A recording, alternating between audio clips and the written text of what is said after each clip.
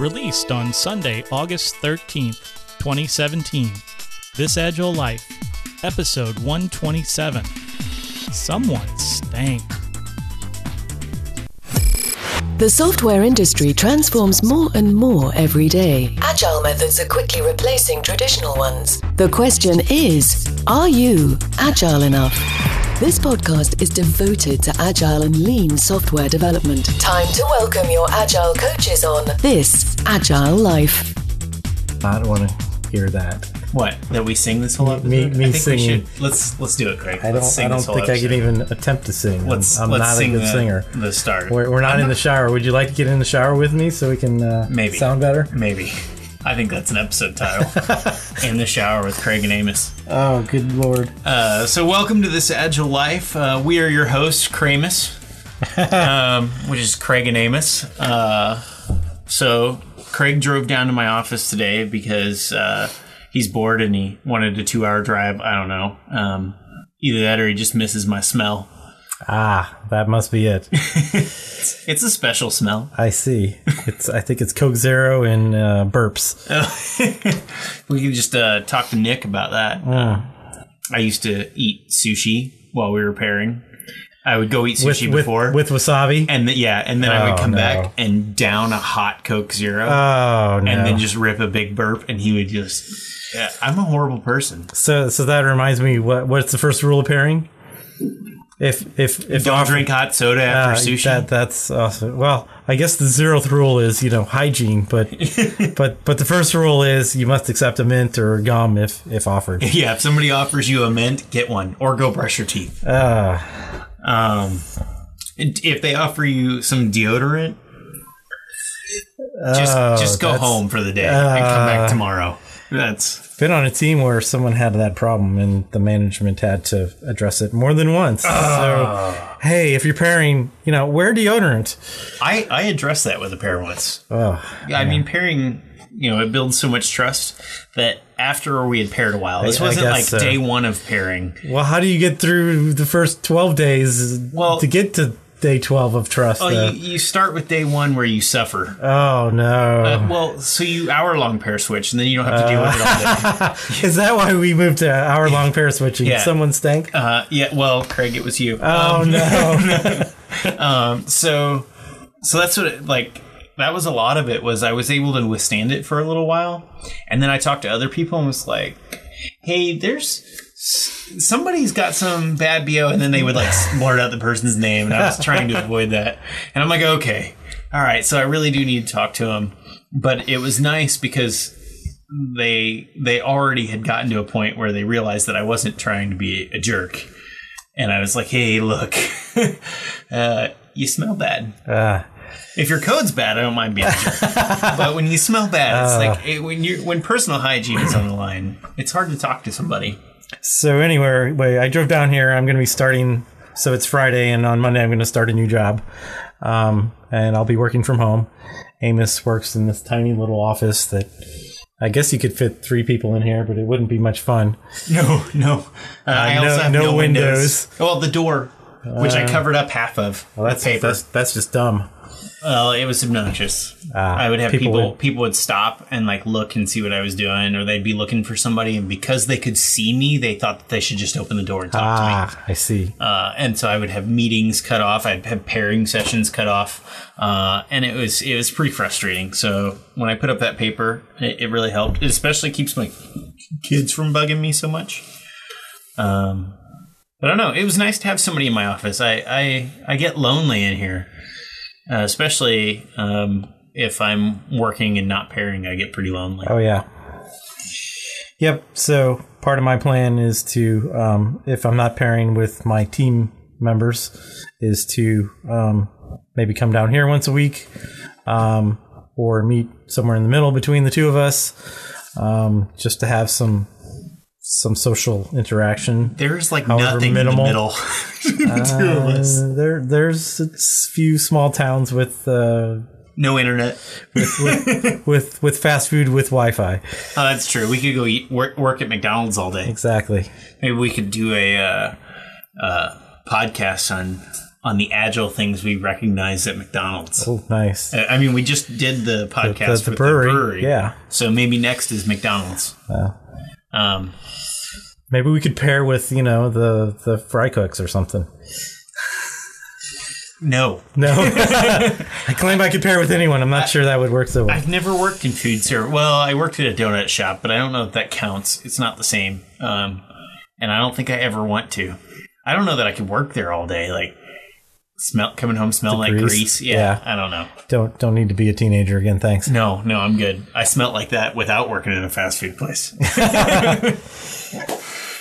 So, I recently sent out a tweet, a couple of them actually, and one of them I said, if you've ever had a code review that took long and ended with unhappy teammates, you probably should have been pairing.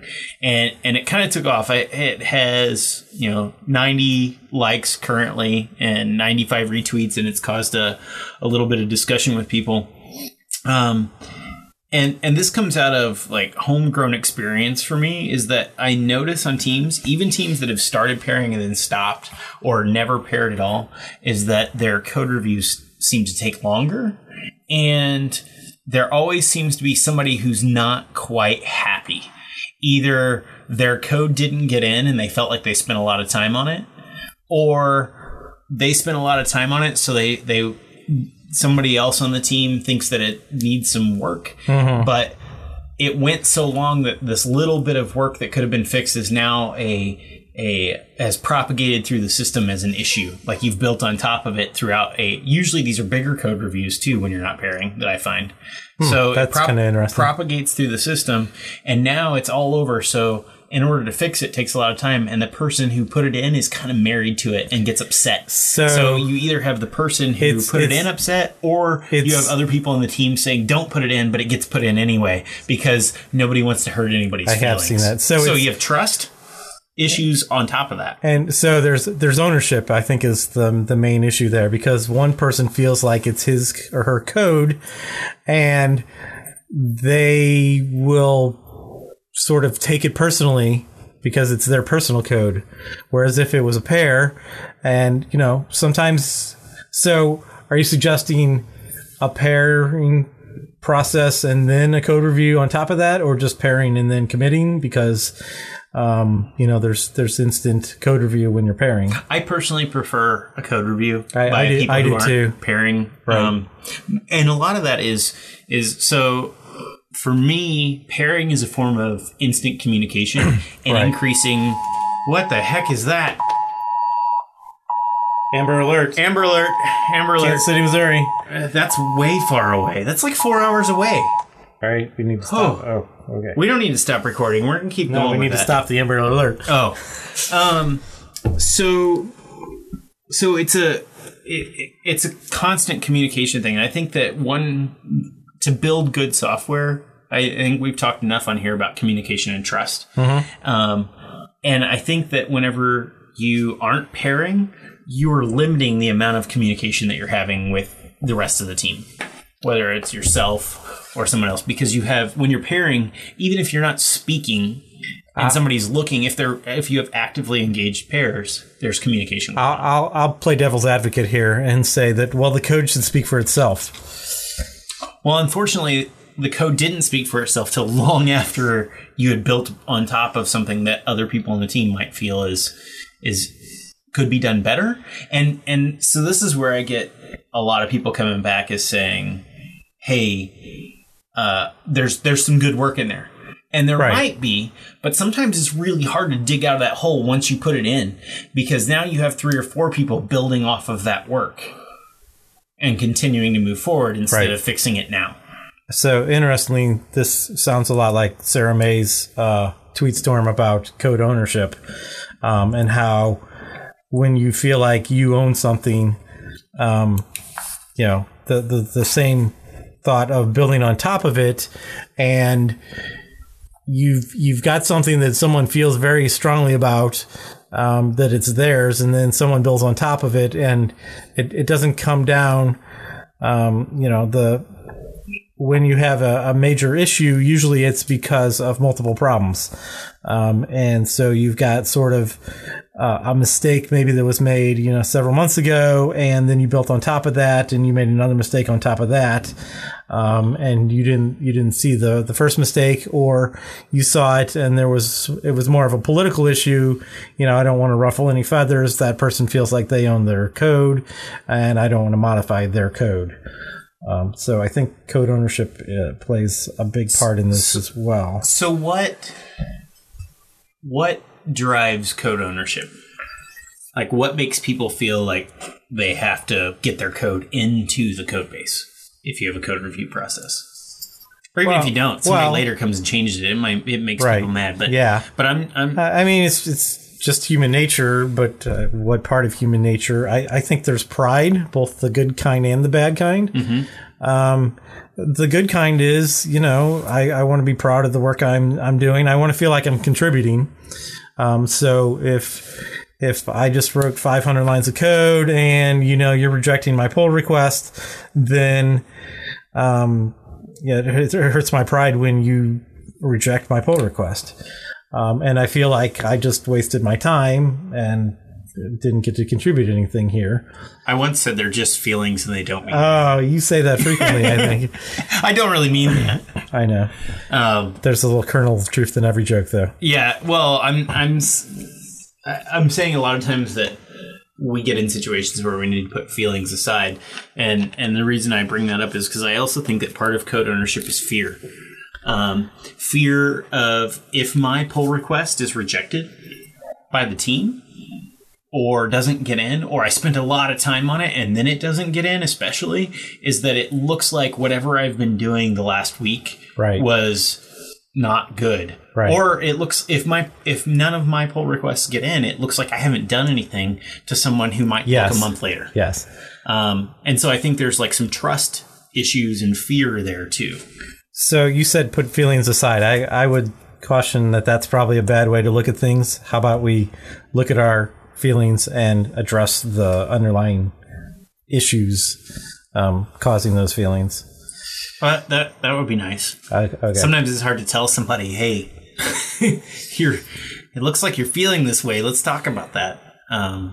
But that ends up with trust too. So yeah, I mean, everything that we talk about usually ends up back at communication and trust, right? Yep. So pride, contributing, fear. Fear of job loss. Yeah, fear of looking like you haven't accomplished anything. If you are judged or rated, or your quarterly reviews are based on number of commits or number of lines, which, by the way, number of lines is a terrible thing to incentivize, because then you'll end up with more code, even if it doesn't do anymore. I've heard horror stories of that, but I've never actually seen it in practice. Number of commits might not be a terrible thing, because it would encourage smaller commits. Maybe the same with pull requests, but still, I would caution against any of those as metrics on how an individual is doing. Well, especially if you're pairing and switching pairs, it's really hard to see who actually contributed. Yeah. Which is awesome. Actually, that's like another benefit to pairing, because it can take away that fear. Yes. And then the only thing you need to fear is everybody I pair with says that I don't pay attention. Right, exactly. So again, that's a good incentive to have, as opposed to negative reinforcing. But yeah, I think that you limit that fear of joblessness if you're pairing all the time. Yeah, I think so. So another thing on the code ownership that Sarah May had talked about was, if there's a problem, it's not Amos's to fix. It's the whole team's to fix. If Amos isn't here and it's his code, then I don't want to touch it. He'll get mad, or I don't understand his code. But if it's shared ownership, then whoever is available can go make those modifications, and hopefully has a little bit of knowledge of that code, because more than one person worked on it. Hopefully more than a few people. I do that with all my communication. I really try to think about team. Yeah. And so even in pull requests, I have a tendency to write longer commit messages than most people. I do too. I shouldn't say than most people. I don't know. The most people I've worked with, I say your last commit message should get rejected if it's shorter than your last tweet. So I will go through and reread those, and if I have anywhere like you or they or anything like that, I change it to we. I do too. I don't like I. I don't really like I unless I'm taking blame. Yeah, well, I'll say maybe. I if I'm taking blame, but it's we in any other context. Yeah, and in fact, I do we for almost everything I do, even if it's solo at this point, for the most part. Maybe that's been because as an independent contractor, I sometimes want to look like I'm a bigger company. I actually recently had somebody I was talking about doing the we thing, and they were like, "I see you doing that." It's like, yes. So the other thing about shared ownership and blame is, if there's a problem that, the whole team can focus on fixing it instead of worrying about blame. And when something good happens, the whole team can sort of celebrate the win. So code ownership has a lot of benefits, or shared code ownership has a lot of benefits, I think. And pairing is a good way to get to that shared ownership. I think it makes people feel more free to try something new or to spend a little more time on something. Because when the whole team is looking at it and you've been pairing and everybody's moving around and looking at these things, I think there's more of a chance to say, hey, this is actually a hard problem, instead of, oh crap, Craig put in 10 pull requests and I haven't done one. I better hurry up and just get something out there. Yeah, that sounds legitimate. I mean, that's never happened to me before. Normally Craig's the one saying, oh crap. All right. So it gives a chance to try new things. I think it increases communication to be pairing more often. And it reduces code ownership. So I think what you're saying is trust makes you feel comfortable. Well, why does pairing build trust? Some of it's just the fact that talking to people in person builds trust. I was listening to, I think, a TED Talk yesterday about Palestinians and Israelis. And it was a Palestinian kid who learned Hebrew, and just being in the room with other people learning Hebrew that were Israeli, and the teacher, like, hey, these people are nice. You have that personal connection, and it just builds trust naturally. So when you're, in fact, there's so when you network with people, for long term, finding jobs, in-person networking in some ways is probably not the best way to do that, because just by meeting people in person, you build trust, even though you never actually have seen that person work. Oh, you mean that you start to overly trust them? Yes, or they overly trust you. Yeah, that's not bad though. Always. Well, it has its ups and downs, right? So if you met someone in person, you almost always feel like there's more trust there than someone you've just emailed or sent letters to, or maybe even video chatted. Or sometimes less trust because of their behavior when you met them. No, almost always more, unless they did something bad, But yeah, usually people don't misbehave. But yeah, I guess that is a good point. If people misbehave in person, then you assume they're gonna be worse when they're not in person. Yeah, you're gonna ding them probably more than if they did something bad online. It went away. I lost it. I had something. All right. It's gone. What more about pairing did you want to talk about, or what your tweets, your series of tweets? The conversations on Twitter. Well, the one that I had before that, we've touched on it a little bit, was it's really kind of my idea of pairing is what we lack in communication shows up in the quality of our software and the speed at which we deliver that quality of software. Wait. So Conway's Law in the small. Right. Interesting. Yeah. I've never thought of it in the small. It's usually the organizational structures, communication structures, departments, so if you have two departments, you've basically got two separate code bases, most likely. But you're talking about Conway's Law in the small. Well, kind of. In the almost at the module or the method level or functional level. Yeah. Interesting. Like things. I think that you get. I don't want to say no separation, because it doesn't cause this spider web of code whenever everybody's pairing like that.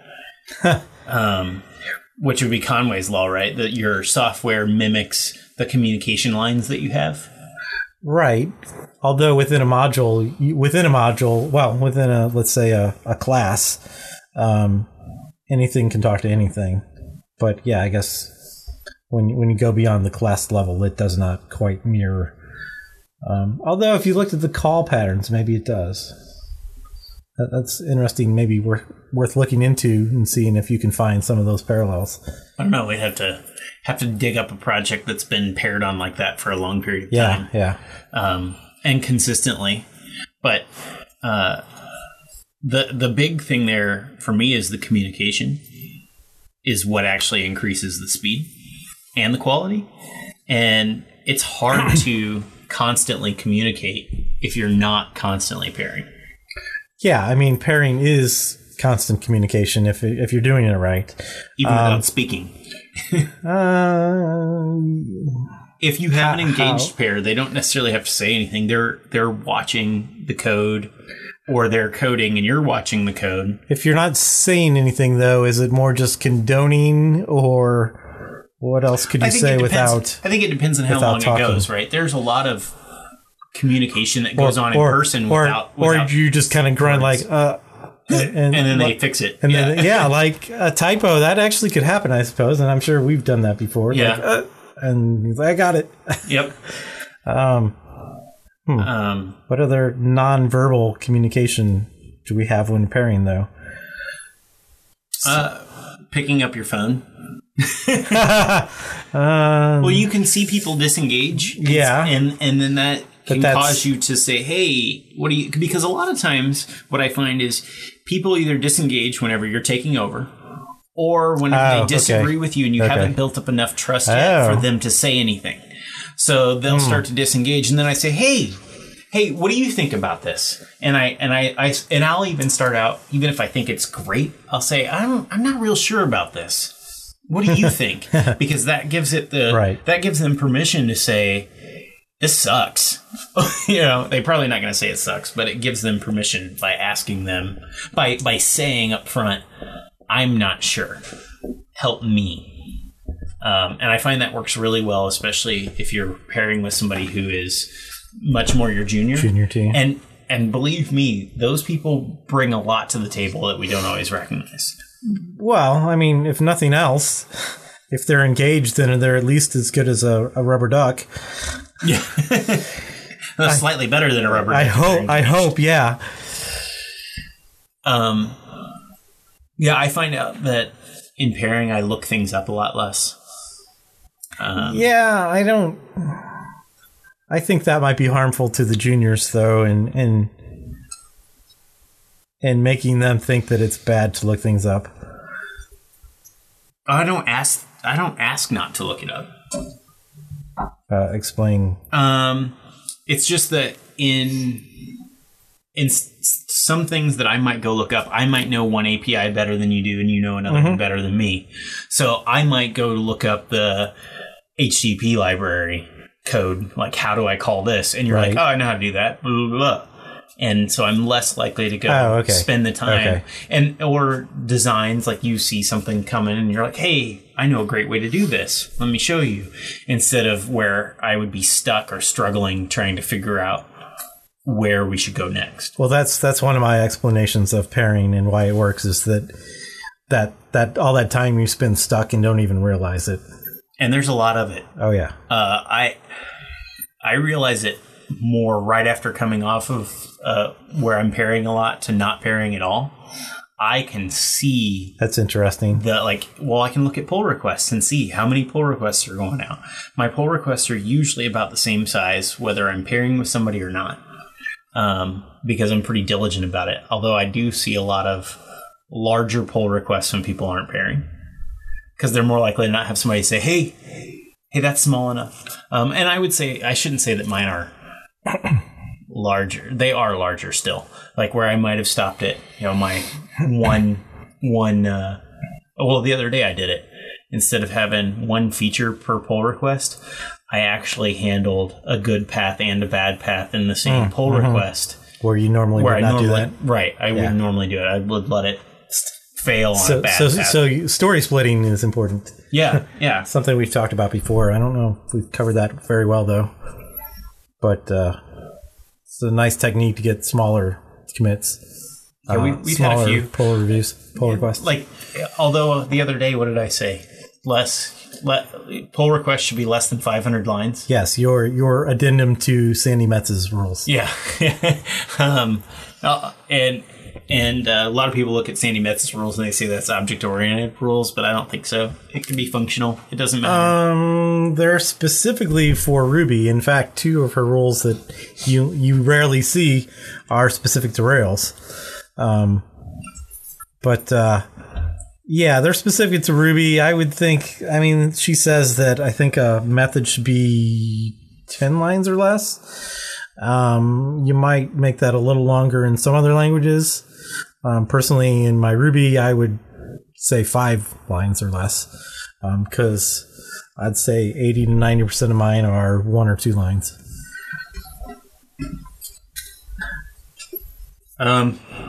Yeah, I don't know. I think just about any language you can get down to a couple lines and be more clear. Well, if you think about Ruby versus Java, Ruby you can do a one-liner with a conditional at the end, whereas in Java that would be 3 lines. So there's a difference between languages in those. Yeah, that's true. But I think, I don't know. That's a different discussion, I think, at some point. Where were we on the pairing conversation? So we talked about code ownership. We've talked about trust and communication. Talked about sort of the instant code review. Instant code review, yeah. And I have, I keep mentioning over and over switching pairs. You got to spread that communication and trust around. And I've actually seen groups that end up with less communication because of pairs who stick together for a long time. I've talked to some companies that for weeks or months, they will have a team of 6 and they'll put 2 people all like in groups of 2 to pair. Yep. And then they won't switch for a month. Even companies that are doing a good job at Agile in general, I've seen that happen. They tend to be doing a good job at most things, but that seems to have some disadvantages, probably more than the advantages from what I've seen.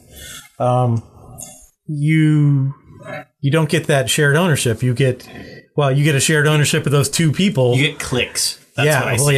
Yeah. And you don't. I think it creates kind of odd communication patterns where you're communicating a lot with this one person, but not the rest of the team. And if you have, let's say you have 4 pairs on a team, or 5. Let's say you have 5 pairs on a team. You probably end up with a couple pairs that are communicating pretty well cross-pair. Yeah. And then you have like a pair or 2 that aren't communicating at all. Well, and that kind of gets shut out. It does create those more likely to create those clicks where if you're pair switching often. But if you're switching, you're still going to have those pairs that aren't clicking together. So that's why one of the things that I say about switching often is that you get a break from that person? Well, I get a break from that person, but I also get to work with other people that work with that person, and everybody has a different style. And I learn new techniques in order to deal with them. Well, Craig, when you're pairing with Craig, you have to take the keyboard away from him when he's... Well, maybe. Well, yeah, maybe. No, that's actually been true. Without even discussing with those other people how they pair with, like, let's say you. Just that I pair with you and you have a certain style and I'm very different. And then I pair with somebody who's kind of in between us. And I end up getting these little techniques or getting a breather from like pairing with somebody who's hard for me to pair with. And I'm not saying that they stink or they're bad. A fast typer. Or we had a fast typer on our team for a while. I'm like, oh my God, I don't know what's going on here. I'm like, I can't keep up. I worked with I'm going to throw his name out, Oliver Farini, on a project. And that man, it was a Java project, and I think he knew Eclipse better than anybody I've ever met in my life. And he would bounce through 4 files and change all of them before I knew he left the first time. And I was like, what the heck is going on? Which would be okay if he was explaining what he was doing at the time he was doing it, maybe. He would, but he'd go so fast he would outrun what he was explaining, and then he would be like, just a minute. No, but I loved working with Oliver. He's pretty awesome. He works at Amazon now, I believe. But anyway, I digress. Frequently. Yes. So I learn from other people as I'm working with them. I just see techniques that they use to pair, or I learn better how to work with the person who's halfway between us. And so next time I come back around, or even just the break from working with somebody, can let my brain process how our pairing session went and figure out how to do it better next time. Because you're probably using a different part of your brain with each person you pair with, slightly. Maybe. And there's some... like they say that boredom increases your creativity. There's a whole lot of studies on it. You should go read about it sometime. And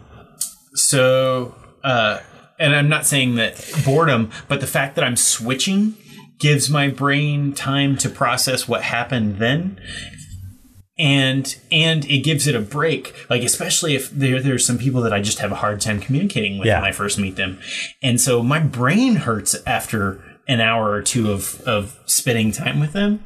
And if I can take a break from them and come back and start that communication over, I can communicate with them even better than I could before. So I'm not sure that constant boredom would be great for your creativity. I think it's some boredom in between things that are interesting. Well, yeah, if you're bored, things that are stimulating. If you're bored for a year, you might have a lot of great ideas, but you're not going to be doing anything if you're bored. Yeah. So yeah, so I've been unemployed for 4 months, and that didn't quite stimulate my creativity. Like, put down your phone. Stay off your computer. Watch some water boil. That's where I do the creative things, is on the computer, though. Well, but you have to take that break and be bored in between. Well, not watch TV. Like, seriously, I need to be focused, though, with like sort of almost an external project that depends on me. I want you to do an experiment for me. This is our mini retro of this. And so, the rule of retro is that you have to try it. You have to try it, all right? Okay. And it's going to be easy because you have like an hour and a half drive home, hour and 40 minutes, something like that. No phone, no radio. Nothing. I don't use the phone while I'm in the car. Well, not texting and reading. I didn't ask you about that. All right. No phone, no radio, or anything. Put your phone on silent and turn off your radio. Oh, I did that the other day, actually. And drive all the way back that 2 hours. I think I did that on the way home last time. And here's what I want you to do. Count the mile markers. I'm good at counting. I might like that too much, actually. That might be too distracting. Then just drive in silence. So that the only thing that you have to do is think. And even that, you're engaged a little bit when you're driving, so you won't be completely bored. So last time I drove home from here, and I think I turned the radio off, I had the top down, and I started gazing up at the stars so much that I had to pull over because I was too interested in the stars. Because you live out in the country, so the stars out here are pretty amazing compared to you can actually see them. The suburbs. I actually saw the Milky Way a little bit. Out at my house, not in town here. Like I live in a town of like 5,000 people. But you don't even live in town. I don't live in town. I live out of town. But the big thing about my house is I'm kind of in a valley, and I'm on a hill in the valley. But if you walk down into the valley, you can't really see the lights of town anymore in the sky. So you can really get a good view of of the I've noticed that when I'm stars. going camping, it's by a river, so it's in a valley, so that probably helps with that too, I guess. Yeah, it blocks a little bit of that sunlight. All right, we've digressed again yet. Yeah, but so I think there's one other thing that we didn't talk about pairing that has benefits, and that's sharing of knowledge. Whether that's a more senior person sharing some knowledge with of the language with a more junior person, or just more knowledge of the code base. That you all have a little bit of knowledge about all of the code base. That shared knowledge is helpful. And when we talked about those teams that don't pair switch except every few weeks, well, you're not going to get that shared knowledge. You're going to have only those two people knowing about that piece of the code base. And that can cause some problems when there's a problem that needs to be debugged quickly, and you're on call and you've never seen that part of the code base before. or they left. Oh, yeah. Possibly both of them, because they might have left as a pair, in fact. That's another reason for a manager to want their teams to pair, actually. The pair switch? It's not about... Well, I mean, yeah, it's a little bit about, like, somebody's going to leave, and then we're going to need to know about it. They always say the bus number, or somebody gets sick. That's because nobody wants to say, because they decided that this place sucks to work at. But by pair switching often and discussing things, when you're sitting down to a pair, do you ever sit there and only talk about code? No, not really. Do you find out about their life? A little bit, yeah. A little bit. And so I think that builds trust, and the more that it makes them feel like part of the community. And people don't, I mean, unless you like get offered lots of money, people don't normally quit jobs. They quit environments. I've heard it says they quit managers. Yeah. Well, managers, I think, make set a up lot the of environment. Right? Yeah. So if you're constantly pairing like that, you create this group that becomes tight-knit. Yeah. And they don't want to leave. Well, we had our, dream team, right? That became that tight-knit that we always want to get that. We want to get the band back together. We know it can't happen, but we want to. I'm not rich enough to get the band back exactly. together. It's like trying to hire Ringo Starr to play drums for me. You can. You just pay for a concert ticket, but... Yeah, and then I just watch him play drums. Okay. I mean, in my band. Oh, okay. Gotcha. Because we were going to sing the whole episode earlier. Oh, yeah. That would be really depressing. So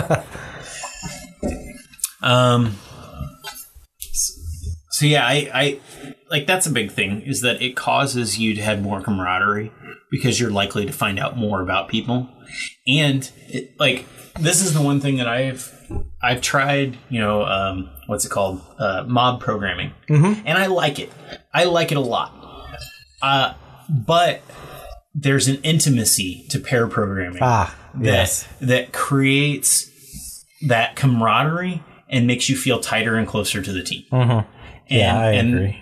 I think that in mob programming, you lose a little bit of that intimacy. Even when you have a third, if maybe you have a new person and you want to do 3 instead of 2 in a single person. So sometimes you'll pair with a third person. Not as intimate as pairing with just 2 people. And intimacy causes trust. True. So, yeah, and I love mob programming. Don't get me wrong. I don't want to do it 100% of the time. And the reason why is because the intimacy loss that I've seen. And I've been on a team where most of our work that we would get done in a week, like, we would have very few things pushed out. And we would mob program for a day every week. And we would blow through a ton of stuff. But what I found out is even during the mob programming session, there were like 3 of us. They were really like, it was almost still an intimate thing. And then the other people just checked out. Well, they would have input, but very rarely. But so there were things that we did to try to improve that. And I'm sure long term, if we had continued that and if we were mob programming every day, that it would be very different. But I still think there's a little bit of that intimate moments that are missing there. So you said you wouldn't want to mob program all the time. There's a lot of people that don't want to pair program all the time. Yeah, I think they're crazy. So what you say is right and what they say is wrong. No, their feelings don't matter. They need to put them aside. Put their feelings aside. No, that's why I was saying that I'm sure if I mob program longer, I would get more out of it. So another thing I think with pair programming, if someone is good at it, they can help the other pair learn how to be better at it. Yeah. That seems much harder to do with mob programming. It'd be hard to bring along, 5 people versus 1 person. I don't know that because of the intimacy. Mob programmed with. Yes, that's true. It's harder to train 10 people than it is 1. That's why they want classrooms with less people. But I think that if you've been with somebody like Woody Zool, who's mob programmed a lot, right? You might be in You'd probably pick up you'd probably get better at it faster under Woody than with me. Yeah. Yeah, that makes sense. I'd probably get better at everything faster with somebody other than you. No, and you're losing my trust. I try all the time. I still haven't succeeded completely. Yeah, I don't know. That's an interesting point, though, that I really feel like there's very rare occasions when you should be programming by yourself. And I think that's because... Says the man sitting in an office by himself. I hate... Yes, but I pair with people a lot. Yeah, remote pairing. And I hate... I would prefer to pair in person, really. I just can't make it happen all the time. Yeah. And I try to visit customer sites as regularly as I can, so that we can do that in-person pairing. But as I always say, there's communication in mob programming and there's communication in pairing. But there's no communication in heads down programming with your headphones on, not talking to anybody. And I think that is the big difference. So as I say, as far as the remote pairing, I say it's a lot easier to do remote pairing after you've gotten good at in-person pairing. Yes. Yeah, I would agree. Unless you have someone on the other end that's a phenomenal pair. And then I think you can learn a lot. But it's going to take a lot of coaching on their end, too. Yeah. But player coaching, right? Like they're not telling you and somebody else how to pair. They're actually doing it with you. Player coaching for the win once again. Yep. That rhymed. Should I sing it? Player coaching for the win once again? Yeah. Yes, you should. Let's hear it, Craig. No. Come on, Craig. No. This week's hottest picks. Before we started recording, we ran over to a local place called Just the Taste, and they change their beers and stuff out all the time. And I had a Maltopia Hermitage Brewing from Hermitage Brewing. It was really good. So I have to have this pick out there for Joe.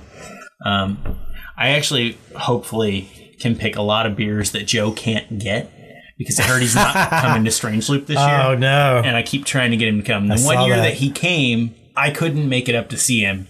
So I was hoping he'd be there this year, and I bought a ticket, and then he didn't come. So anyway, if any of you out there are going to Strange Loop, let us know. I believe, Craig, you're going to. Yep. So, and even if you're not, most of us are in the St. Louis area, so maybe we could meet up. I think there might be a few tickets left. There were a few weeks ago, and so they've expanded the number of people. They've actually got 2 venues about a block apart. And Adam Savage is speaking. Yes. That should be cool. That's pretty cool. That's the whole reason I bought a ticket, actually. Yep.